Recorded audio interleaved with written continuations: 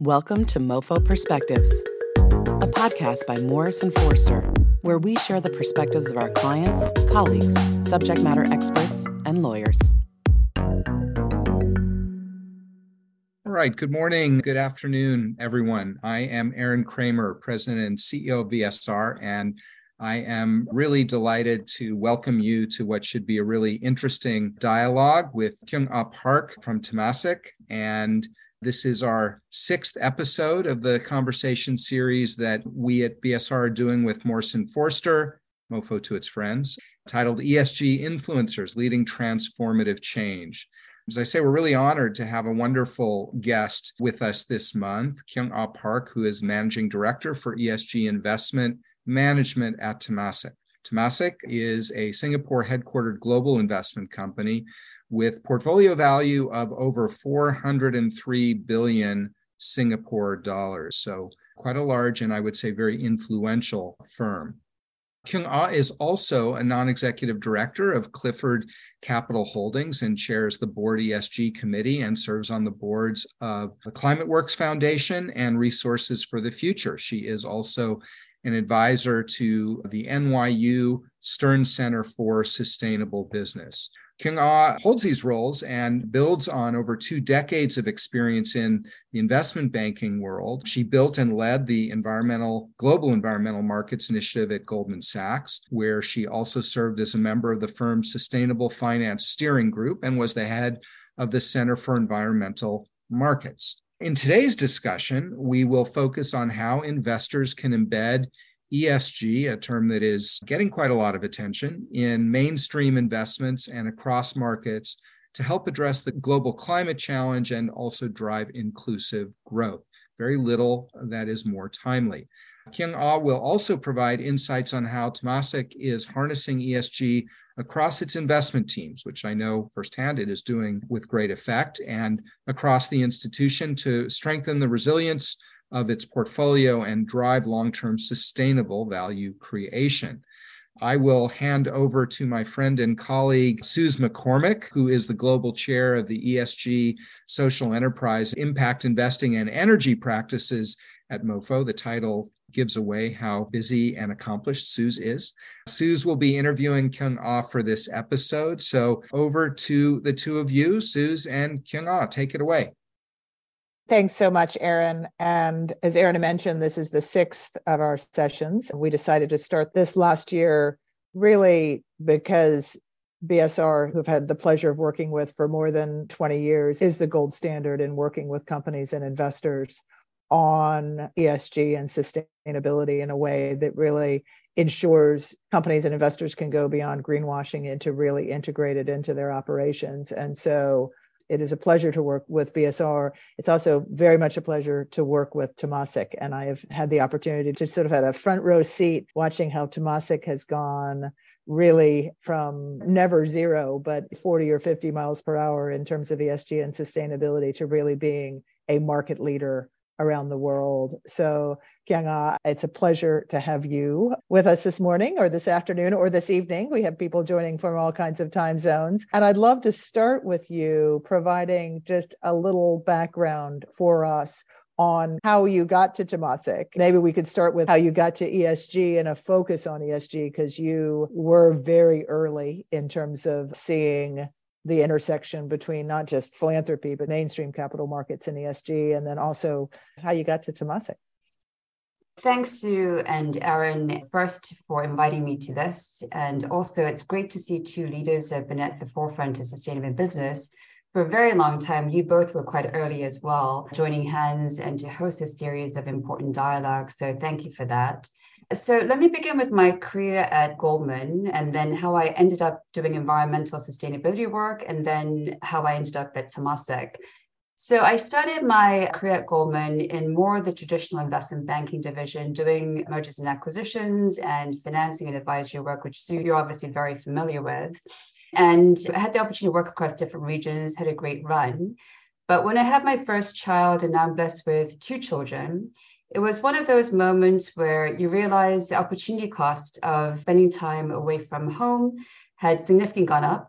And even though I wanted to continue working, the question really was around what really makes it worthwhile and more purpose for me to spend that much time away from my children. And ideally, whether it's directly or indirectly, try to have a more positive impact on them as well. And fortunately, Goldman had the foresight of establishing an environmental markets effort relatively early. And so I had the opportunity to join that effort, the group, early on and really be able to help build it out and eventually lead it.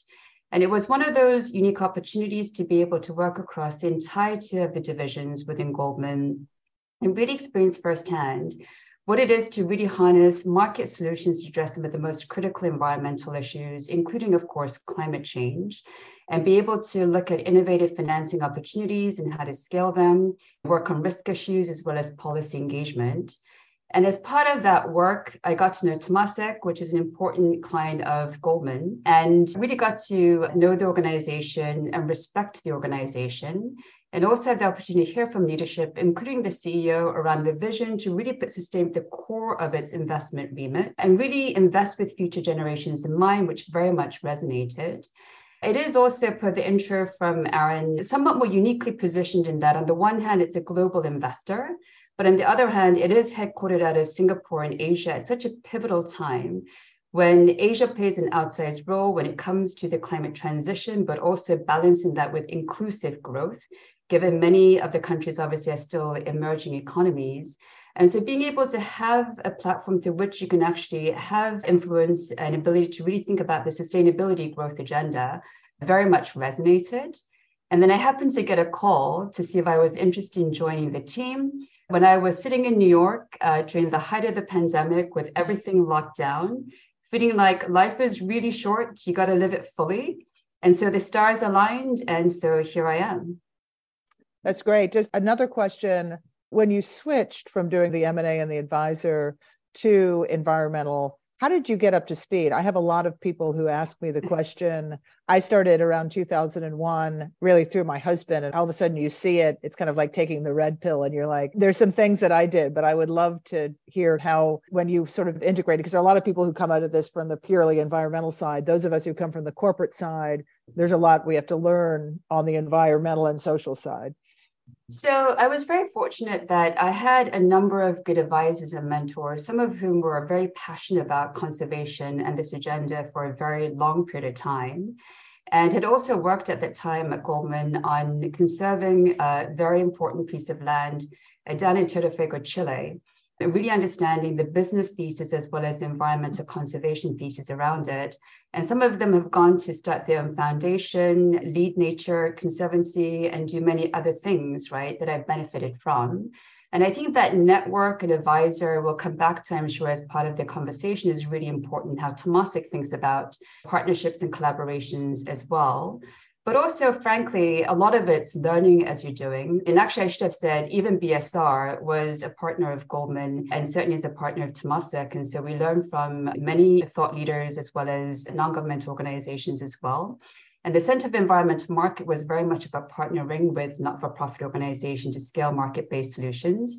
But also, you learn by doing, right? So I had the opportunity to work across the different divisions, including with some of the bankers on clean tech, the Clean Tech 1.0 days, Suz, you remember this, right? All the way through working with many clients who are really at the forefront of cutting edge innovations, including on financing. So I had the opportunity to work with NL on the very first sustainability linked, KPI linked bond as an example, which has now obviously become a much more scaled up set of instruments.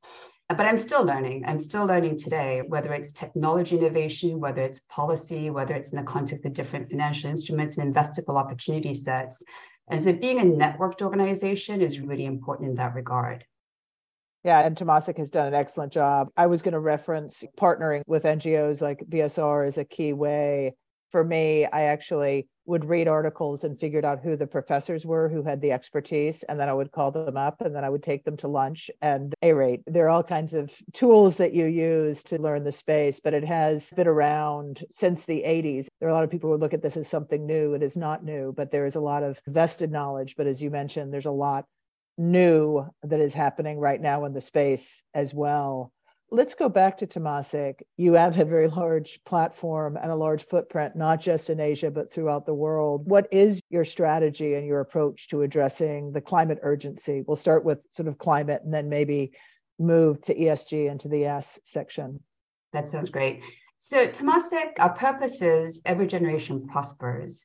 And so we are inherently a long-term investor, and we invest today with future generations in mind.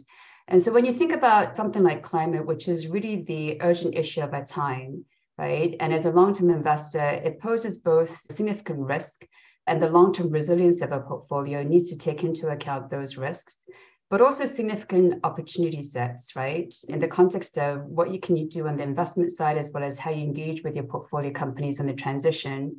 And we'll come back to that. But that's why we set an ambitious goal to have our portfolio emissions on an absolute basis by 2030 from a 2010 baseline, on the journey towards net zero by 2050.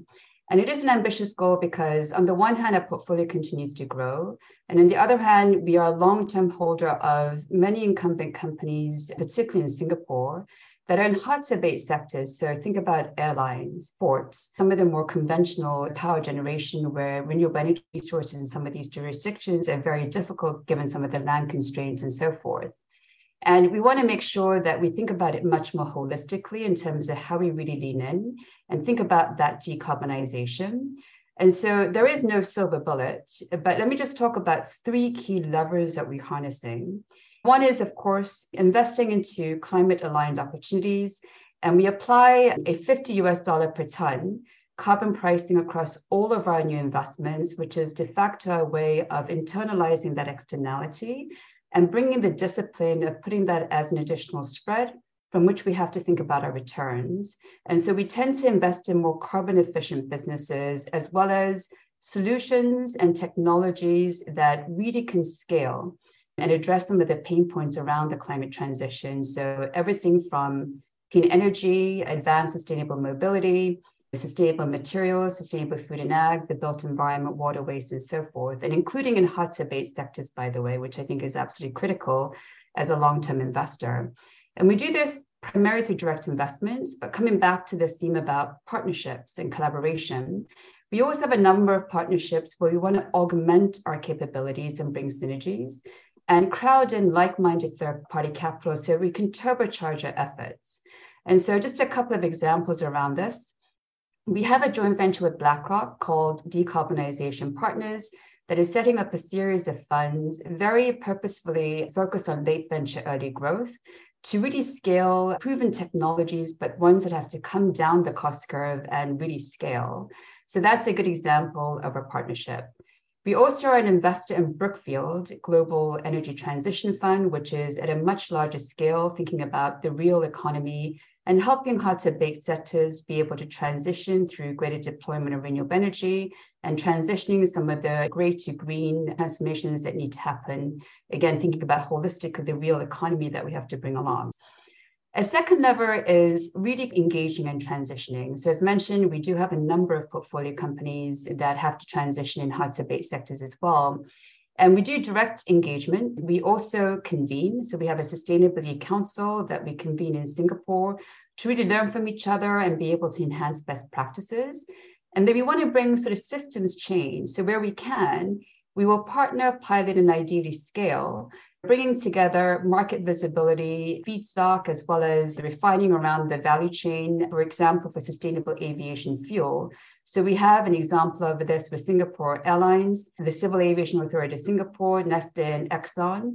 And then we have a platform, which I'll come back to, which is really focused on carbon credit monetization, high quality carbon credit monetization. And they can play a role in terms of monetizing the sustainable aviation fuel carbon benefits to bring down the green premium of SAF, given it is still economically more expensive than Jet A fuel, as an example, right? So really thinking about that systems and stitching it together. And then the third lever is really about enabling carbon negative solutions. So we have a platform which we launched last year called Gen Zero. You're very familiar with the Gen Zero platform, Suz, since you've been helping with that. But that's really focused on, again, technology, nature-based solutions, and the enabling around the carbon market ecosystem to be able to generate measurable and quantifiable, and in many cases, monetizable high-quality carbon credits. And one of the partnership platforms that we have is Climate Impact X, which is a Singapore exchange, DBS, and with Standard Chartered to get the marketplace and exchange going, greater liquidity, price discovery, etc., right? Because we need that priming of the broader ecosystem as well. And that's through where we can monetize things like the sustainable aviation fuel carbon credit as well. So not a one size fits all. We got to use all the tools at our disposal. You mentioned sort of setting the targets around net zero, which is driving a strategy. And obviously you need all the tools, and we'll get back to the partnerships as well to get there. You also mentioned when we spoke earlier that in some of the individual sectors, like in food and ag, for example, that you have a 30 by 30. Can you explain some of the individual strategies, especially the heavy emitters, the ag, the transport, the energy, and how you set that goal? Yeah, so let me begin by saying that all of our investments are really leaning into 4 key structural trends that we think are cross-cutting and very durable, one of which is sustainable living. And that's what encompasses many of the different sectors that I talked about that needs to obviously transition and become more sustainable. And that actually is a cross-cutting theme that transcends both our markets as well as the various industry sector, what we call like clusters as well. We have dedicated teams, for example, in Americas really driving that, as well as in China and other regions.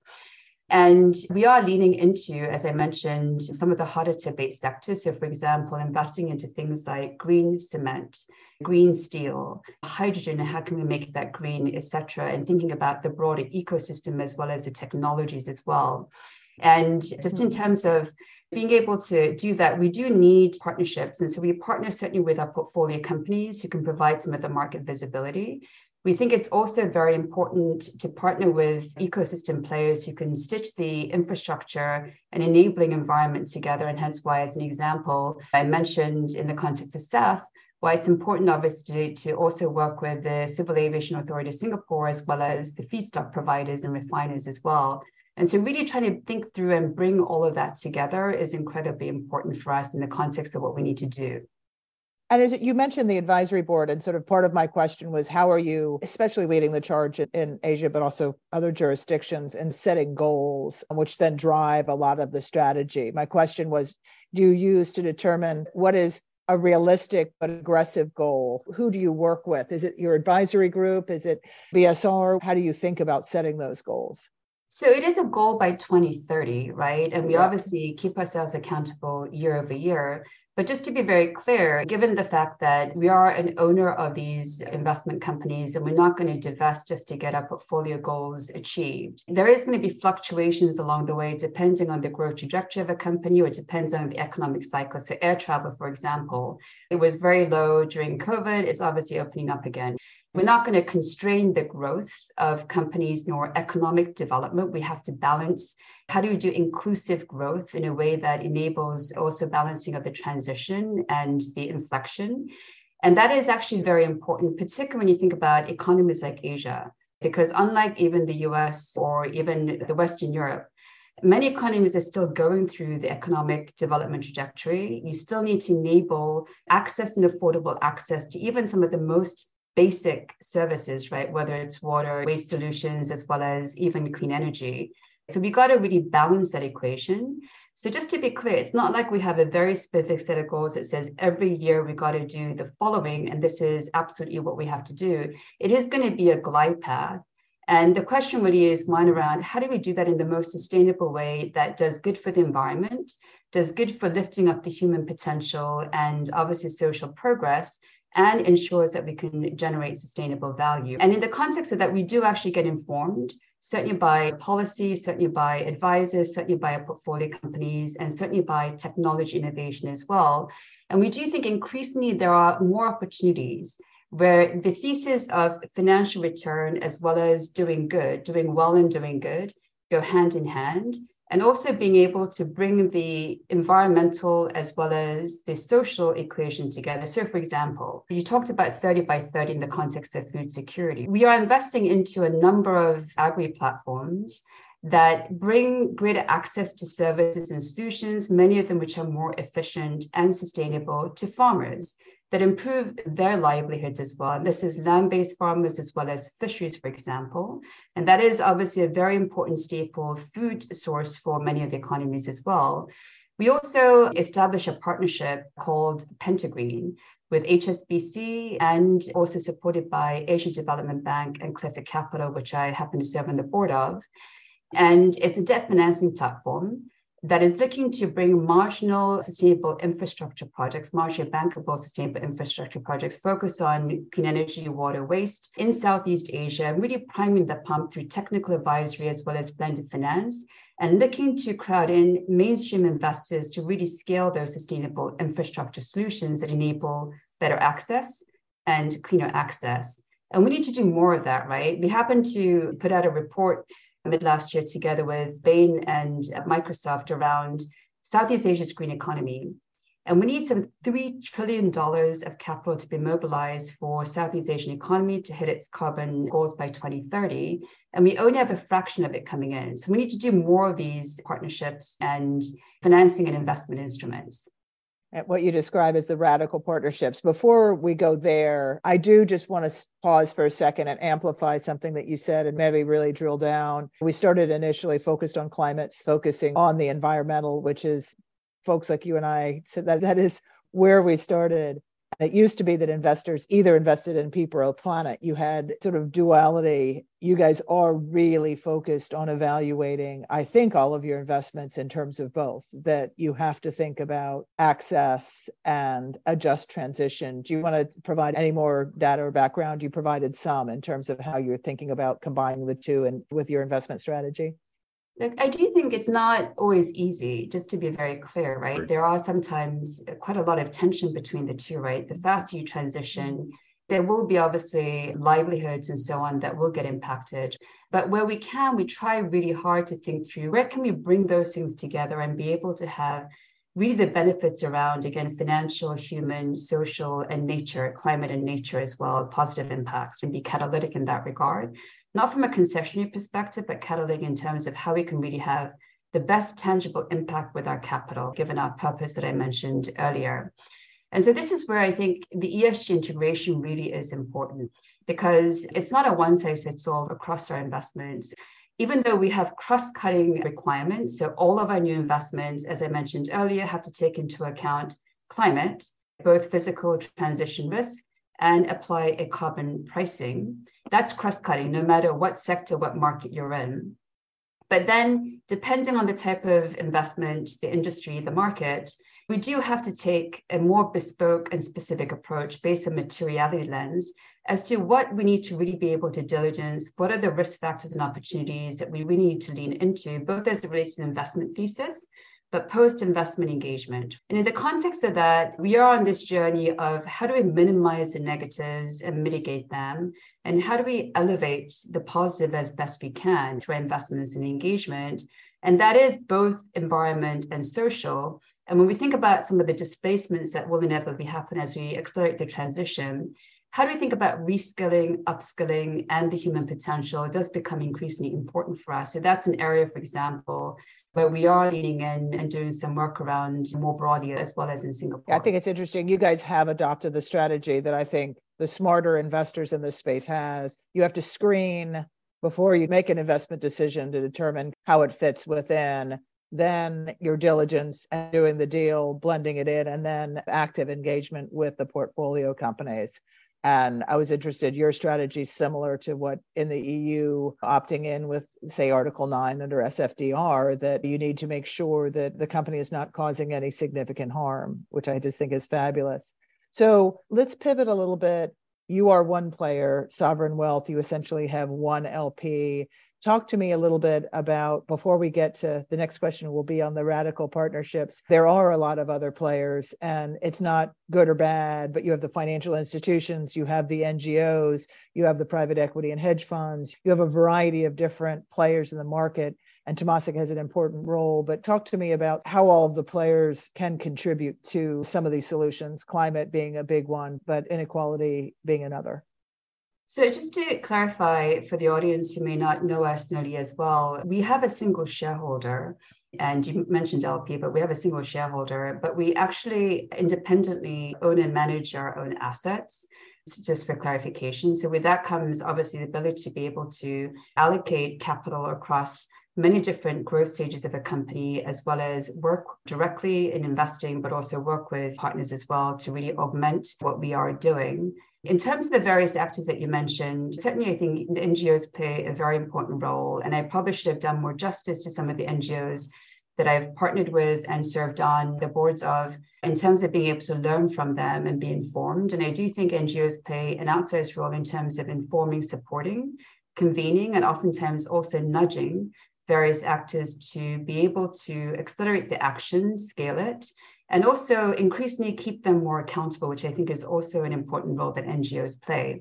In terms of financial institutions, many of them do partner with NGOs, as I mentioned earlier. But financial institutions, given the common, really underlying enabler is capital, right? We need lots of capital to be channeled into the right places.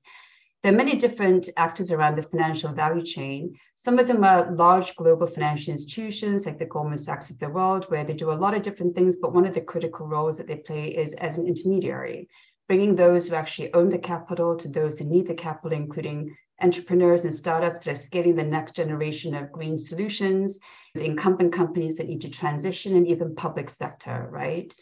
Then you have asset managers, private equity firms, etc., that are also creating more vehicles through which you can actually bring in that capital to invest into places that also make financial returns. And you're seeing a number of different climate funds, a number of different impact funds, as well as different strategies that enable you to also take public exposures and tilt away from certain things and tilt towards certain things. So it's important in the context of lots of different financial innovations and vehicles through which you can actually be able to bring sustainable capital to the right things and have that double bottom line. And that's certainly towards social inclusion as well in the context of some of the impact investments that are happening as well. And we are an asset owner. And so we have the opportunity to be able to deploy that capital and then engage with many of the asset managers and many of whom we partner with in the context of scaling instruments and investable vehicles. So I talked about BlackRock being one of them, where we are working side by side with them on late venture early growth through decarbonization partners. But we have many others. We also work with the Breakthrough Energy, and we're an investor in the Growth Fund as an example. We have a partnership with EQT, which is working with us on renewable energy infrastructure in India. Because again, coming to sustainable infrastructure, access and affordable access in emerging markets, it's really important to lean in together to try to think about the environmental, but also the inclusion agenda. So we've been working with them through a platform called O2 Power in India on renewable energy. So those are some of the examples of how we're kind of partnering and how the various actors come together. Yeah, it's so diffuse through the nonprofit world, through the corporate world, and then through all of the financial world. It is, I think you guys are among the few that really does embrace this sort of radical partnership. It's like, okay, what are our goals? Who can we partner with to really make sure that we leverage Temasek's both experience and financial capital to advance the ball? We did have one question before we move on to ESG and the markets more generally that came in. You mentioned setting the goals around climate and setting the price on emissions. How do you set your goals on the S side? Yeah, it's a really tricky question, Sue, because if you think climate is difficult, and I'm not by any means trying to oversimplify it, but arguably many dimensions of E is actually well understood and cross-cutting, right? And certainly GHG emissions, whether it's coming out in US or whether it's coming out in Singapore, it's the same unit of carbon ton for the most part, even though I know there's some ambiguity around how do you do scope 3 emissions and so forth. But it's relatively well understood and increasingly measurable and transparent. When it comes to social, there are some cross-cutting threads, but what social means to different markets and different people can be very nuanced, right? Even something as simple as gender can be different in different jurisdictions. And certainly ethnic diversity can mean different things in different jurisdictions as well. And so it's really difficult to try to boil it down to a single set of things. And social can include everything from data privacy to product responsibility to supply chain issues, human rights issues, and so forth. So it is a lot of different things. The way we think about it is, and we are on a journey right now in terms of really thinking through and trying to become more systematic, but it is really about the material issues that we see in given investments and what is it that we can actually really diligence and lean into and be able to, as earlier said, what can we do in terms of managing some of the risk and elevating some of the positives. However, we are designing a broader framework around translating that into some more systematic levers of how do we actually safeguard and uplift. What do we really want to lean into and really elevate in certain things like DEI, for example, diversity, equity, and inclusion? And so we are actually on the journey around that and happy to share that when we're ready to do so. But it is a much more nuanced journey for, I think, all investors and companies. Yeah, not just Temasek, it is, yes. And there's some interesting wrinkles coming out in the US in April and legislation and Supreme Court decisions and otherwise that I think may influence a lot of this. Talk to me a little bit. You mentioned earlier that you are an investor in funds. You are an LP because you're an asset owner. You're also a manager of funds. You're a partner in other funds. You then are investing in venture and growth, and you also have a credit strategy. I know you are integrating ESG through all of those strategies, but that is difficult. Are there any specific hurdles in strategies that you have to overcome? I would think credit is a little more nascent. Are you having success with the deal teams about, again, how you can integrate what you described, the screening, the diligence, and the management of the underlying companies through each of those strategies? Is it bespoke or is it really across all of your strategies? So we have been on a journey and we are continuing that journey where we have been deepening the ESG integration, but also expanding across all of the different asset classes. And most of it is direct equity. But as you said, we have credit strategy, we have fund strategy, we have liquidity, et cetera. But we have been integrating across all of them. So there are cross-cutting tools. As I said earlier, we have ESG due diligence template and requirements. We have climate is cross-cutting, and we have a number of materiality-informed toolkits, including obviously informed by SASB, as well as our own diligence and research. How we apply that, though, can look a little different, right? So, for example, given we have a very, very large number of diverse investments, even on the equity side of things, some of them are very large incumbent companies that we've owned for a very long period of time, but we do have more of an influence versus smaller stakes that are newer and also in early stage companies where they're at very early stages in their own kind of overall journey as a company. So how we apply that in practice looks different, depending on our influence, depending on the stage of the company, and depending on the set of issues.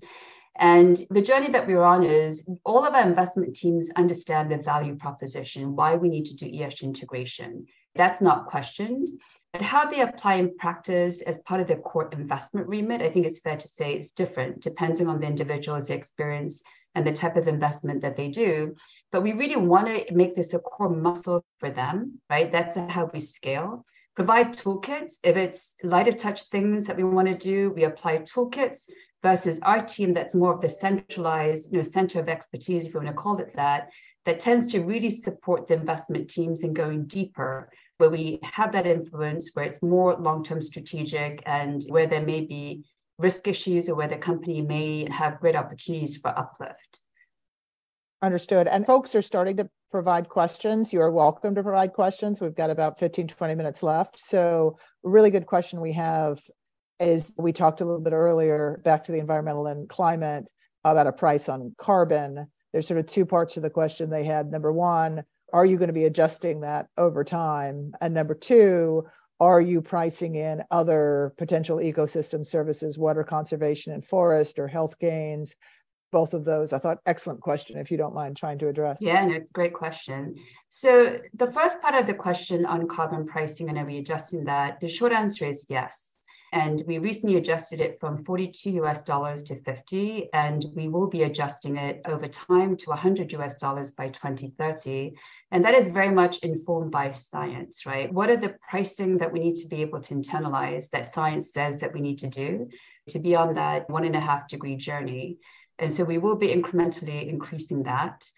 In terms of the other ecosystem services, it's an excellent question. And we are very cognizant that even though we are doing a lot of things qualitatively in terms of thinking about, again, impact on biodiversity, nature, water, waste, etc., we aren't doing it as systematically today. So it is indeed a journey, but we are giving it some thought as to what does it really look like for us as we think about the next phases of making things more systematic for us.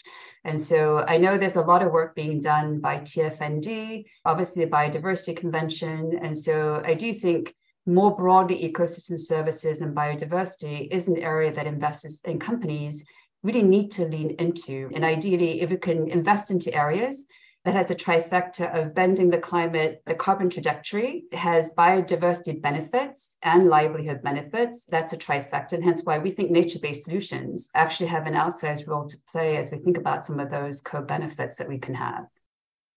Understood. That's great. Again, welcome to take your questions. Just put them in the Q&A. But let's zoom out a little bit to what's going on with ESG more generally. And particularly, we have not had in this program somebody who is focused, at least part of their focus is in Asia. Can you talk a little bit about how you see the ESG market, both opportunities and regulatory, varying across regions? And then maybe a little more detail on kind of what's happening in Asia? Yeah, absolutely. So I think it's fair to say Asia is still early in its ESG journey, right? I'm sure you've seen many of the statistics out there just to give you a comparison. If you look at the global ESG flows last year, and despite the volatility and headwinds, it actually was very resilient. But the vast majority of that, north of 80%, went into the EU market. US was probably around 10, 11%. And Asia saw low single-digit share of that. And the overall penetration of ESG funds as a percentage of assets is also very low. Asia, I think we also have to keep in mind, is not a single country nor a single bloc. There are many different countries that are at various different stages on their own ESG journey. And of course, it's important to keep in mind that even the underlying financial markets are at different evolutions. So if you think about ESG market, that sits on top of that market. So we have to keep that in mind. Having said it, if you look at the overall picture, there is huge momentum. It is becoming much more mainstream for the reasons that Suz, you started to talk about, which is there is policy tailwinds, green growth, for example. Singapore has a green growth plan. Many of the large emitting countries have come out now with net zero goals, whether it be 2050, 2060, or 2070. And I suspect we'll continue to accelerate some of that, by the way, as you get more technology visibility. In addition, there's regulatory push. Much like EU and to some degree in the US, there is significant momentum around mandatory reporting, given that information and disclosure is absolutely critical. And so ESG reporting, climate TCFD aligned reporting, there's also variations of taxonomy, green taxonomy. And we've had the opportunity to work, for example, as part of the Green Finance Industry Task Force that the Monetary Authority of Singapore has convened. And recently, they're in the last consultation of a taxonomy for Singapore that has both green activities, but importantly, transition activities with a finite timeframe. And I think that is actually a really important thing to emphasize in the context of Asian emerging economies. We can't just think about the green solutions that we have to scale. We do have to transition, right, and do it in an inclusive way, which I think is arguably a little bit more nuanced for emerging economies than developed economies, right? Because again, these economies are growing, populations are growing, there's a younger generation of people. And so how do we do this in an inclusive way is absolutely critical for Asia. And then there's market pull.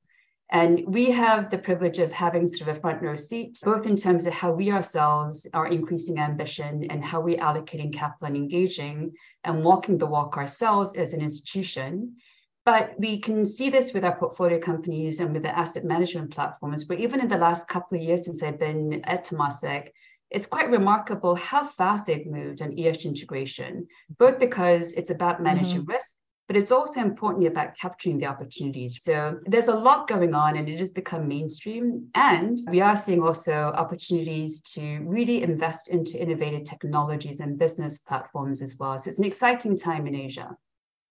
It is. It's an exciting time. Well, globally, I should say. Globally, Asia. that's what I was going to say. Interesting things in the US and in Europe. I would love to hear your perspective, because my perspective is in the US, we're either stagnant or in some cases moving backwards. The EU, we were all in the same place 5-10 years ago. Now the EU has gone way, way ahead with whether it's SFDR or other So I'd love to hear your perspective on how Asia, taking a step back, for those of you new to this area, if you take ESG, there's part of it that is regulatorily driven, maybe 30%, but that's growing. And then there's part of it that, as you mentioned, when investors really focus on it, it's key to operations and value. And then there's everything else that varies by industry. But I'd love your perspective on what's happening in the US and the EU as well. Yeah.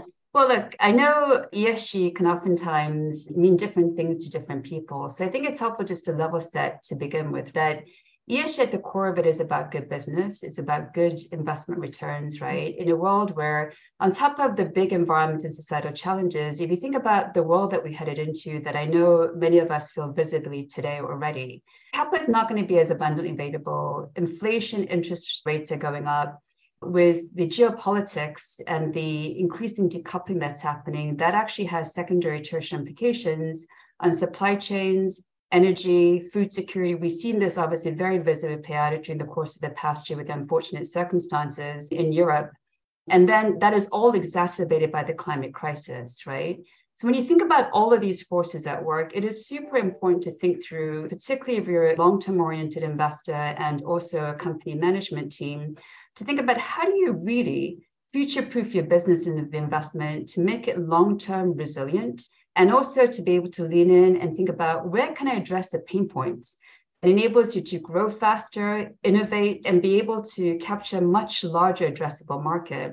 And the good news is, when you think about even the US, despite some of the headlines that are going on, we have actually done the biggest climate bill, the IRA, and effective industrial policy, and that is starting to unlock significant amounts of capital. Some of the numbers that you've seen is around slightly south of 400 billion, but that's going to have magnitudes and more multiples of capital, given that it is essentially about tax credits and incentives.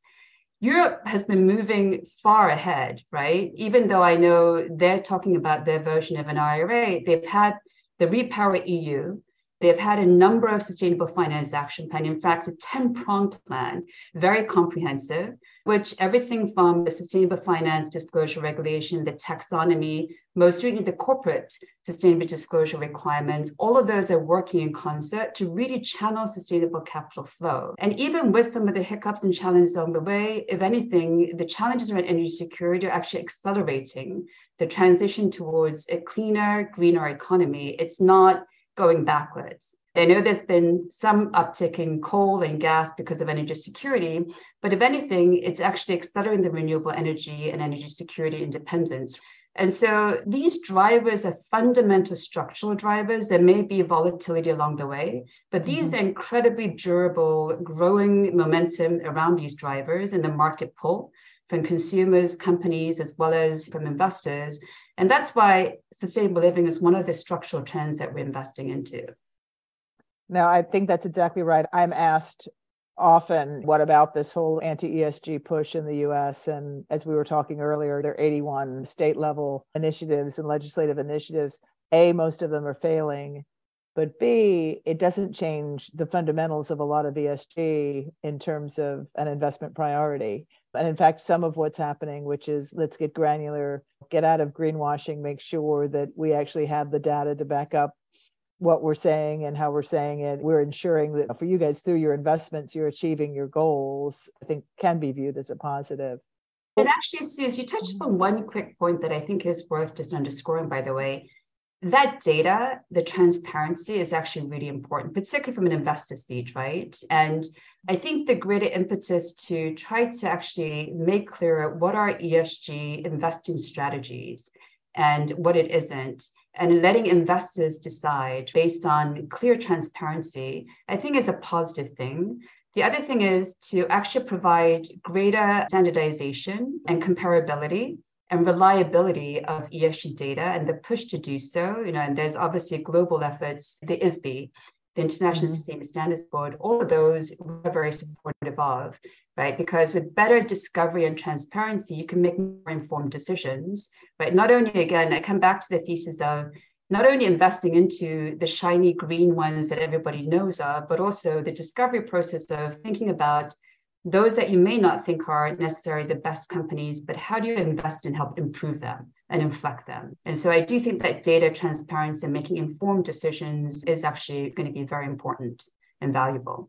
No, it's the data, and then it's the ability to benchmark, because we're just getting to, as you mentioned, some of the environmental easier to manage. But if your number is on emissions is 47, is that good or bad for your industry, for other companies? We're just at a point where there is a need for capital invested to be able to benchmark so that you are contributing to the positive on the environmental, but then also on the social side.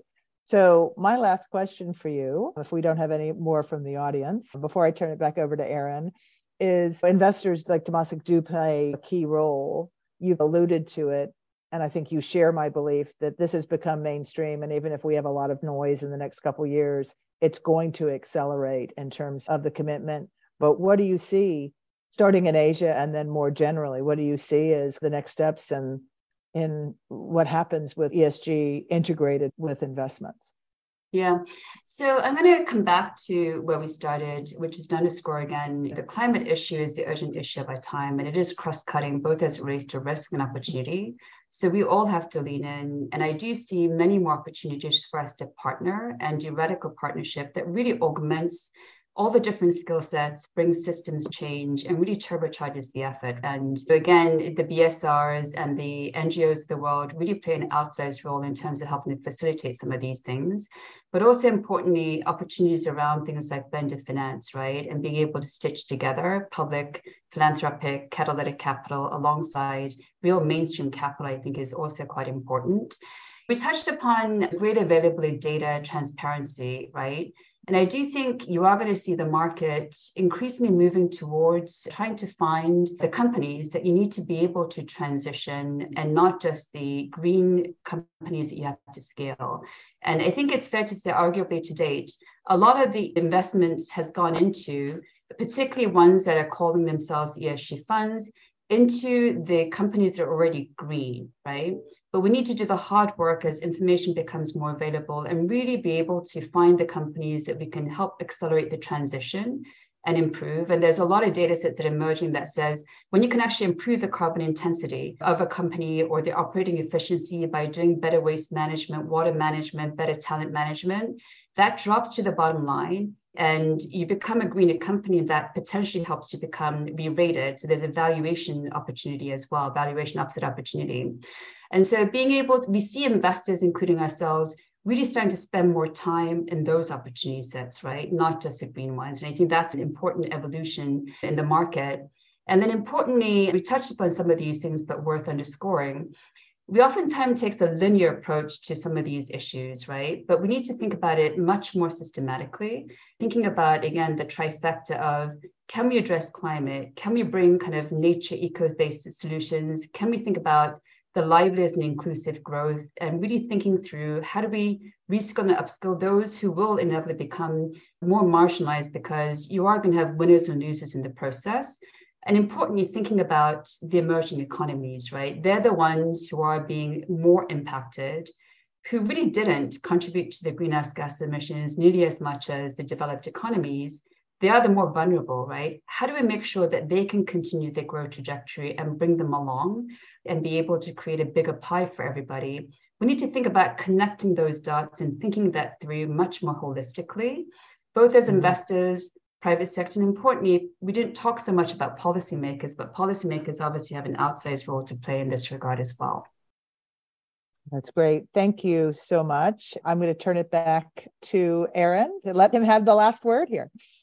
Great. Thank you. I found myself nodding in agreement many times over the course of the hour. So thank you, Kyung-Ah. I thought it was really, you showed why you're one of the most thoughtful and committed people doing this work. I think your comment about how we are experiencing both structural change that's very profound while also volatile changes or acute changes that come up regularly. I think that is the reality for business right now. It's the reality for the world. And this work is central in making sure that we both navigate that, but also get out ahead of it. So I'm sure people will have taken away quite a lot of value from the discussion here today. So thank you very much. I will just close by saying thank you for joining us today, and be on the lookout. We'll have an announcement coming soon about our next episode in March. And Kyung-Ah, I think you've raised the bar on us in terms of the quality of the discussion. So thank you very much. And I wish everyone a very good morning, afternoon, or evening. Thank you. Thank you. Please make sure to subscribe to the MoFo Perspectives podcast so you don't miss an episode. If you have any questions about what you heard today or would like more information on this topic, please visit mofo.com/podcasts. Again, that's mofo.com/podcasts.